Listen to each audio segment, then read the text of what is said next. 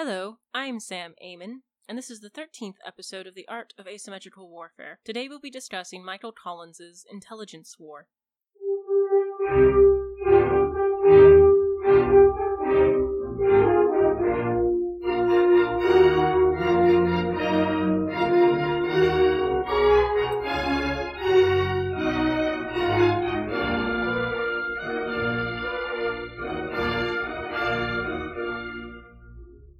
Before we talk about Michael Collins, we will start with our Making History segment.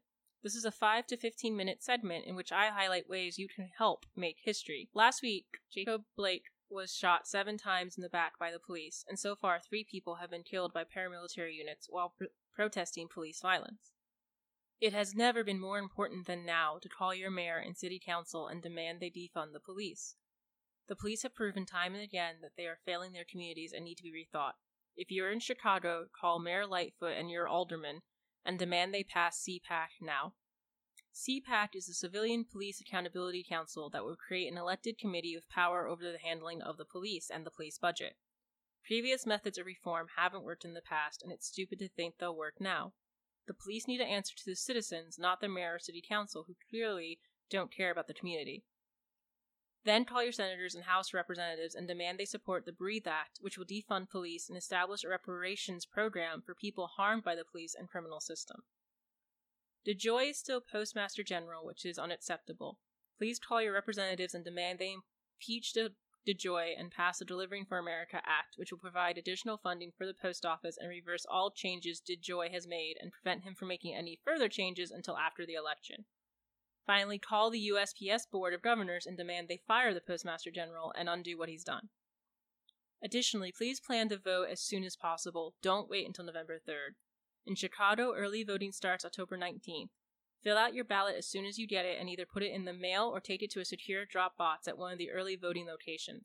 And if you can, volunteer to be a poll worker. We're facing about a 250,000 deficit when it comes to poll workers, and without them, polling places will be closed, making it even harder for people to vote. And now we can turn our attention to Michael Collins. Michael Collins was killed almost 100 years ago, on August 22nd, 1922, by anti-treaty forces. Since this weekend marks the anniversary of that grim event, I thought we'd spend today talking about Michael Collins and his intelligence war against the British. Collins is one of the most famous figures from the Irish War for Independence. He was born in Cork, worked in England as a clerk before returning to Ireland to join the IRB and take part in Easter Rising.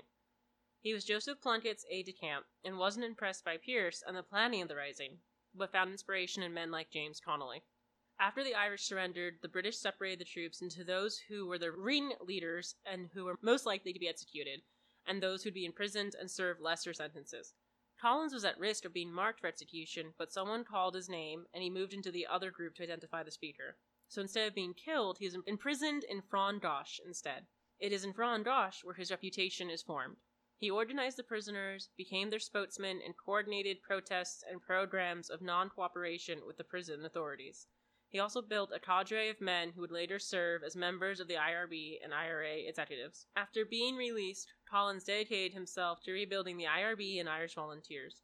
He would gain legitimacy when Kathleen Clark, the widow of Tom Clark and former president of the IRB, named Collins secretary to the National Aid and Volunteers Dependent Fund.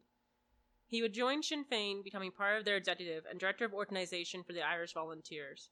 He spent most of 1917 to 1918 campaigning for Sinn Féin and won a MP seat for Cork.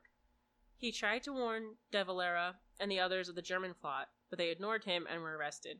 Collins and a handful of others evaded arrest and concentrated on forming the Dáil and breaking Dev out of jail. While the first Dáil met, Collins and Boland were breaking De Valera out of prison, which we discussed in our 6th episode, Anglo-Irish War 1919. When De Valera formed his cabinet, he named Collins Minister of Finance, making him in charge of the National Loan. The National Loan was a bond scheme that allowed fellow Irish people to fund the IRA. It is estimated they raised £400,000, but Collins would constantly complain that the donations were not consistent and some loan agents were not as effective as they could be. In addition to being a finance minister, Collins also replaced Tom Ashe as president of the IRB after Ashe died in prison from force feeding, and director of intelligence for the IRA. He also shared the role director of organization and adjutant general, and would work closely with IRA Chief of Staff Richard Mulcahy. Together they would train, organize, and attempt to enforce a strategy onto the IRA. When De Valera went to America, he named Arthur Griffith as a stand-in president, and Griffith seems to have relied heavily on Collins. Collins and Mulcahy already had firm control over the IRA's military strategy, effectively icing Broda out, but their positions within the Dahl and Dev's cabinet also gave them access to domains that technically weren't theirs. This led to conflict with men like Cathal Broda, who feared that the army was exceeding their authority, and that Collins was using the IRA and the IRB, a secret oath-bound society, to solidify his own power over Ireland. We've talked about this conflict in many episodes, but if you want to know more, check out our 8th episode, The Anglo-Irish War, 1921, and our 10th episode, Richard Mulcahy and the Irish War for Independence. Finally, Collins, with help from Mulcahy and Dick McKee, created an expansive intelligence network and a cadre of assassins known as the Squad. The Squad seems to have been Dick McKee's idea and was formed incrementally from 1919 to the end of the war. The members were handpicked by Collins, Mulcahy, McKee, and Mick McDonnell. It started with 4 members and eventually grew to a consistent 12, earning the nickname the 12 Apostles.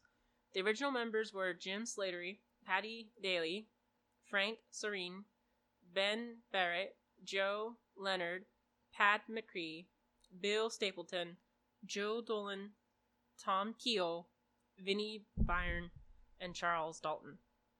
By the end of the war, at least 20 men had served in the ranks one way or another, and included men such as Dan Breen, Sean Treacy, Emmett Dalton, Sean Doyle, and Joe McGinnis. Most of the original members were in their teens or early 20s. Single and came from middle-class backgrounds. Each man had a .38 caliber revolver and were paid £4 a week. While they answered to Collins directly and protected many of his intelligence operations, they were also responsible for assassinations of enemy agents, vehicle hijackings, raids, kidnappings, jailbreaks, and protecting senior officials. They became experts at employing aliases, disguises, and developed building cover. It seems that Mick McDonnell was in charge of the Squad until 1920, when Paddy Daly took over. Their first mission was the assassination of Dublin Metropolitan Police Detective Sergeant Patrick Smith. Smith had provided evidence against Pyrrhus Bailey, despite being warned not to. So Collins sent Jim Slattery, Tom Keogh, Thomas Ennis, and Mick Kennedy to kill him. They tried to in mid-July but failed, and they would try again on July 30th, chasing him into his house and shooting him 4 times. But Smith lived for another 5 weeks. The British responded by banning Sinn Féin and Common Navan. Dublin police raided Sinn Féin headquarters on September 12th. Collins was in the building at the time, but managed to bluff his way out of arrest. The leader of the raid was Daniel Hoey. The Squad killed him shortly after. He was their second victim, and he would be followed by a third, John Barton. Barton had been in charge of investigating the murder of Smith and Hoey. According to J.B.E. Hiddle, author of Michael Collins and the Intelligence War, Barton did not die right away, but laid in the gutter asking what did I do until he died. While most people know about the Squad, Collins' greatest intelligence achievement was the network of spies he created. Collins was the director of intelligence, and his chief executive was Liam Tobin, responsible for handling many of Collins' spies. He was in charge of managing the information they provided and creating files on the people they marked for assassination. Collins was also able to use the IRB to build an intelligence staff and network. The IRB had networks in the US and England, and Sam McGuire, an IRB man, created a small intelligence staff within London that reported to Collins via merchants, longshoremen, and railway employees. The IRB/IRA had also infiltrated the post office and the dock and railway unions. Collins had a network of spies that infiltrated almost every level of the British administration. They can be broken up into 2 categories, double agents and women. Collins had double agents in all levels of the police department. In the G Division, he had Ned Broy, Joe Kavanagh, James MacNamara, and David Neligan. Ned Broy was a sergeant and clerk in the G Division, the intelligence branch of the Dublin Metropolitan Police Department. He warned Collins of the German plot and spent the war passing copies of reports to Collins. He even smuggled him into G Division's archives, allowing Collins to identify G-men, 6 of whom would be killed by the IRA. He was arrested in 1921 and sent to Arbor Hill, Dublin's equivalent of the Tower of London. They could not break Broy out of jail, so Collins intimidated the prosecutor, and Broy was never put on trial. However, he was trapped in prison until the end of the war, ending his usefulness as a spy. Joe Kavanagh, an elderly sergeant who was sympathetic to the participants of Easter Rising and whispered words of encouragement to the men as they were arrested. He also warned Collins about the German plot, confirming Boy's information, and became the first double agent officially welcomed by Collins. Kavanaugh would die in 1920, but not before recruiting his replacement, James MacNamara. James MacNamara would take over from where Kavanaugh left off, smuggling reports to Collins and assisting in identifying new targets for the IRA. He would be dismissed from the DMP in 1921, although no reason or formal charges were brought against him. Afterwards, he would join the IRA and participate in some squad operations. David Neligan is almost as famous as Ned Broy. He joined the DMP in 1917, resigned, but then rejoined after agreeing to be a spy for Collins. He would later be recruited by MI5 and was able to pass to Collins their passwords and identify their agents. Of the women who worked for/with him, there was Nancy O'Brien, who was actually Collins' own second cousin. She was assigned to Colonial Undersecretary James MacMahon's office and was in charge of decoding messages. She'd be an irreplaceable spy for Collins, often hiding in the bathroom during lunchtime to copy messages for him. Once, when she was traveling to court to attend her father's funeral, Collins asked her to smuggle a load of guns to an IRA unit out there. She even had a policeman help her load the case with the guns onto the train for her. Lily Marin was a typist in the castle and served as a spy and would recreate reports for Collins. Evelyn Lawless was one of Collins' secretaries before joining a covenant in late 1920. Patricia Hoy was another secretary who, during a police raid, had her mother fake a heart attack, called another Republican, Kathleen Lynn, and slipped her a note to get to Collins, warning him of the raid. Eileen McGreen, Mauve McGarry, and Nora O'Keefe let Collins and other members of the IRA use their houses and restaurants as offices/meeting places. Dr. Bridget Lynes Thornton served as a courier for Collins to Lawnford and Galway, carrying documents and weapons. She also went to Mountjoy Prison many times to help coordinate Sean McEwan's prison escape, even though the escape never came to fruition. During the Civil War, she would be commissioned in the medical services of the National Army, being the only woman to serve in the Army at the time. Molly O'Reilly worked at the Hibernian United Services Club and spied on the British officers who frequented the establishment. By the time the war was over, she identified 30 to 35 officers and provided their personal information, including addresses, to Peter Clancy, who passed that information to Collins. Since Dublin was the center for the IRA's GHQ and the Dáil executive, Collins and Mulcahy knew they had to neutralize all RIC and G Division men within the city. To do this, Collins had Boy smuggle him into the G Division archives, where he made a list of several G men and RIC men, many who would later end up as targets of the IRA. The Dáil was not yet ready to sanction assassinations in early 1919, so Collins and his crew sent letters of intimidation to all detectives warning them of the dangers of resisting the IRA. Once Dev left for America, the letters turned into assassinations, and this, combined with Sinn Féin's strategy of authorization and the IRA's pressure on RIC units in the countryside, broke morale. The British had their hands tied. The RIC was proving itself ineffective, but the army could not intervene because of the Defense of the Realm Act, which limited military assistance in civilian matters. They tried banning Sinn Féin as well as the Gaelic League, but that did nothing. Lord French, the military governor of Ireland, reshuffled commanders of the RICs, appointing T.J. Smith as Commissioner of the Belfast Police, Inspector W.C. Forbes Redmond as Assistant Commissioner of the DMP, and Alan Bell as a low-profile intelligence advisor. Together they decided that, to quote from the report, "An organized conspiracy of murder, outrage, and intimidation has existed for some time past. Dublin City is storm center, mainspring of it all. We are included to think that the shootings of a few would-be assassins would have an excellent effect. Up to the present time, they've escaped with impunity. We think that this should be tried as soon as possible." This was followed with Redmond becoming new chief of G Division. This report was followed by the IRA's attempt to ambush Lord French's motorcade. They failed to kill him, but he wrote, "Our secret service is simply non-existent. One masquerades for such a service is nothing but a delusion and a snare. The DMP are absolutely demoralized, and the RIC will be in the same case very soon if we do not quickly set our house in order." The British sent the Black and Tans in March 1920 and the auxiliaries in July 1920 to bolster the RIC forces. We've discussed their influence on the conflict in our podcast episodes on the Anglo-Irish War, and we just published a blog post about those units as well. In terms of intelligence, the beginning of 1920 opened with the IRA burning down 300 to 400 RIC barracks and opening the Dáil courts to undermine British civil authority. The army, unable to directly interfere, tried to help by developing the intelligence structure of Army Command to make up for the police deficiencies. However, to properly spy in the IRA, the army needed to recruit native Irishmen or train their own soldiers to pass as Irish. Additionally, they had little to no information on any of the IRA operatives, so they were literally starting from scratch, whereas Collins and the IRA had already built their files in 1919, if not earlier. Collins knew the British were trying to track them down. When Redmond was appointed, Collins sent Frank Thornton to Belfast, where he was smuggled into the file room and gathered information on Redmond, including a photo and his officers. Additionally, James MacNamara, one of Collins' double agents, was assigned as Redmond's guide and assistant and clerk. Collins wasn't the only one who had double agents. One such man, Harry Quinn, tried to spy for both Collins and the British. Quinn was an ex-British Army non-commissioned officer who was a POW during World War I and joined Casement's Irish Brigade that was being raised to support Easter Rising. After the war, he traveled to Ireland and tried his luck at espionage. He was the first recruit by the IRA as a training officer.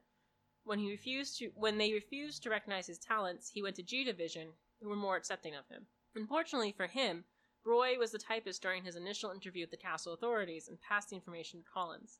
Collins tried to use Quinn to ambush O'Brien, but that failed. Now Quinn was suspected by both the IRA and the DMP. Quinn went to court and bragged about his association with the IRA. He was executed by the Cork City IRA, acting on their own initiative, not the first time the Cork IRA would execute someone without orders. The British tried to infiltrate the IRA with one of their own officers, Fergus Brian Moley.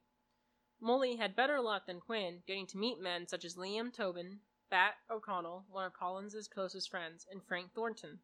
However, after he failed to help them ambush British intelligence officer Hill Dillon, and asked for names of prominent Sinn Féin and Dáil members to pass to his handlers to justify his work, the IRA decided to execute him. They shot him outside of Wicklow Hotel on March 25, 1920. The one double agent that came closest to truly hurting Collins' operation was Jack Byrne, who went by the name of John Jameson.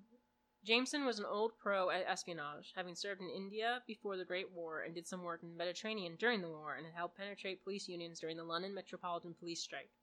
Jameson impressed the IRA men he met and convinced Collins to meet with him. He and Collins met a few times in the late 1919s and into 1920, and seems to have won over his trust to the point that Collins promised to introduce him to Broda and Mulcahy. However, Liam Tobin never trusted Jameson, and his suspicions were confirmed by James MacNamara. However, Jameson screwed himself over when he brought guns to Tom Cullen and watched Cullen hide the weapons. That night, the police raided the location and found nothing. Then MacNamara heard Redmond complain that the DMP couldn't find Collins, but a new man who had just came here was able to get an audience with him within 3 days. The IRA responded quickly and ruthlessly. First, they targeted Redmond, ambushing him outside his flat on January 24th, shooting him through the forehead. While they were still dealing with Jameson, Alan Bell came close to discovering the location of the Dáil's national loan funds. To prevent their loss of funds, the squad intercepted Bell at his usual tram stop, dragged him off the train, and shot him in broad daylight. Finally, the squad picked up Jameson from his flat and took him to an isolated spot in Glasnevin Cemetery and executed him. The British realized what they were doing wasn't working, and so looking at the auxiliaries and Black and Tans for inspiration, the British pulled experienced spy masters and espionage agents who had served in Germany, Russia, Poland, Holland, and Egypt, led by Colonel Hill Dillon. They were trained at a Secret Service training school in London under the guidance of MI5. By November 1920, 97 officers were in Ireland. They were deployed mostly in Dublin and were called the Dublin District Special Branch, DDSB, also known as D Branch. They attempted to blend in, claiming they were engineers, but cover would always be a problem for them. They were supposed to recruit and handle agents and serve as inside officers, meaning they had to debrief street officers, handle intelligence documents, and pass on new priorities, tasks, and equipment. The D Branch was also responsible for the execution of IRA members. They technically reported to castle management and were supposed to coordinate with civil and military elements under a new central intelligence chief. But this did little to address the intelligence discrepancies between units. Despite the professionalism of these men, the IRA implemented a ruthless policy of assassination and intimidation, often shooting anyone who appeared with a British accent or considered a loyalist or ex-British Army veteran without asking any questions. Sometimes the British agents would be arrested and moved to another location, often for interrogation purposes, before being executed, and other times they were gunned down in the street. These executions weren't always approved by Collins or GHQ. We talked about this in our 10th episode, Richard Mulcahy and the Irish War for Independence, but GHQ chose to stand by its men rather than court-martial them. This is most likely because court-martialing during a guerrilla war would have been idiotic and close to impossible, but didn't bode well for the Irish Civil War. The British reorganized castle administration, General Neville Macready as head of Irish Command, General Hugh Taylor as Commissioner of Police, and John Anderson and James MacMahon as Undersecretaries at Dublin Castle.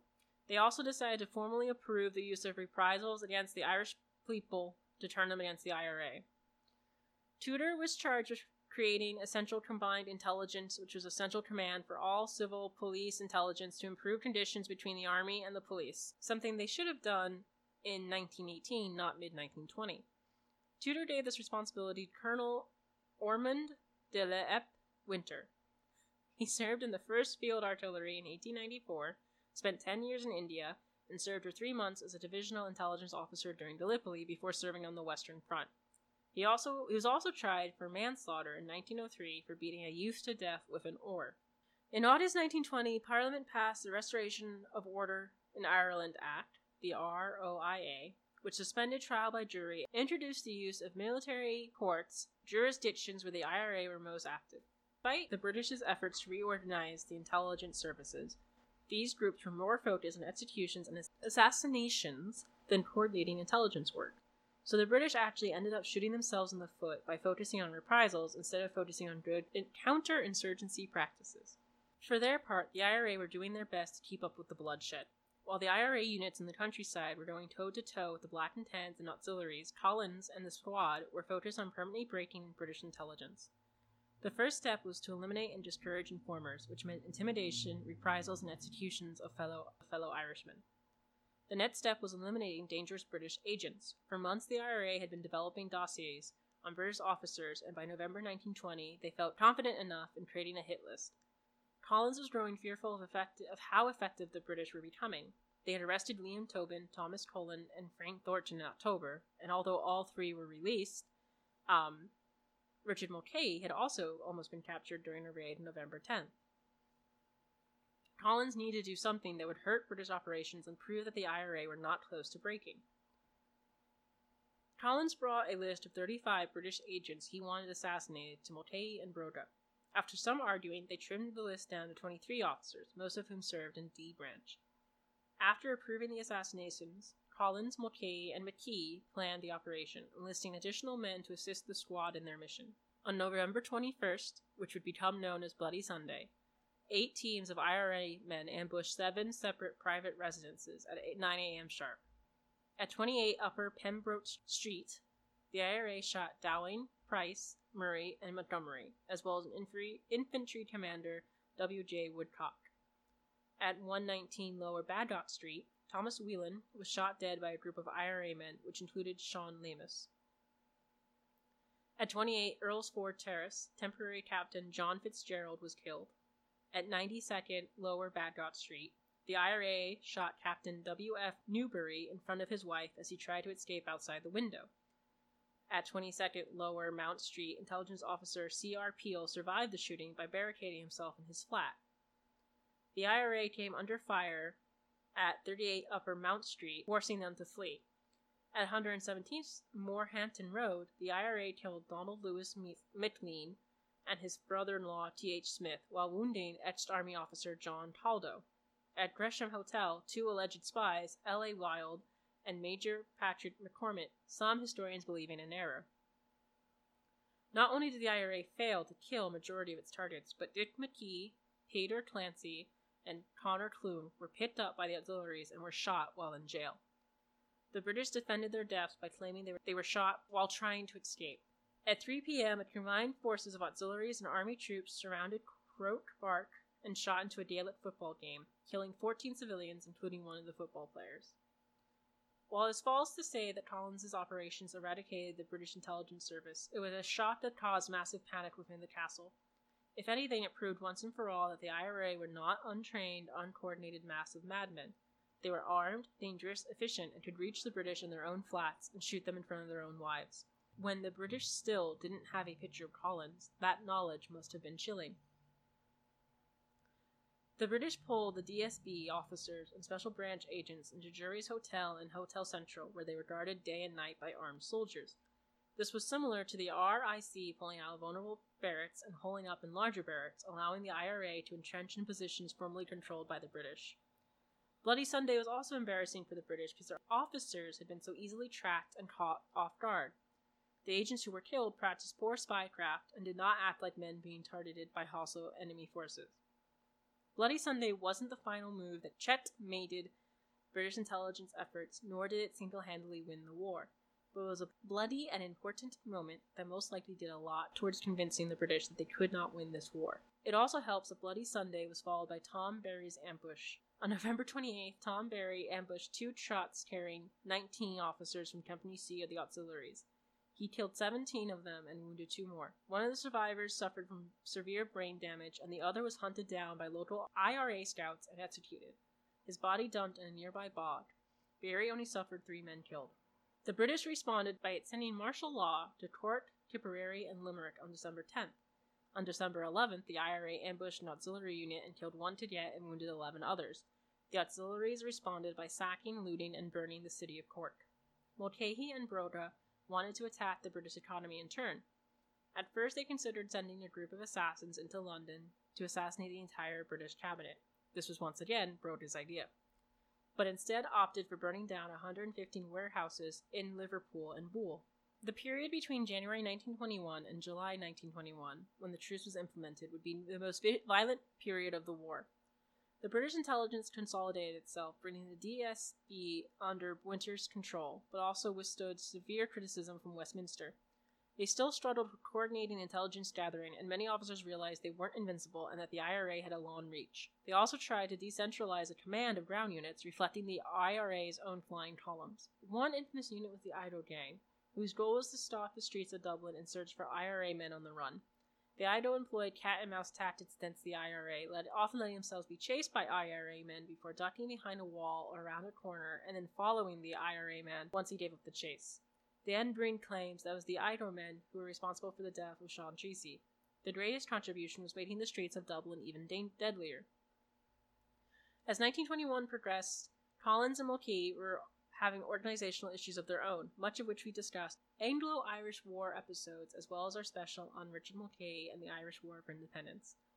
Collins was also losing spies, with Broy in jail and MacNamara being dismissed. The noose was tightening, and while the IRA were still able to fight and the leaders of the IRA were able to evade arrest, it was clear they could not win. They could only continue the war a little longer, hoping the British would blink first. They did. After months of peace feelers and partial negotiations, a truce was agreed upon on July 11, 1921.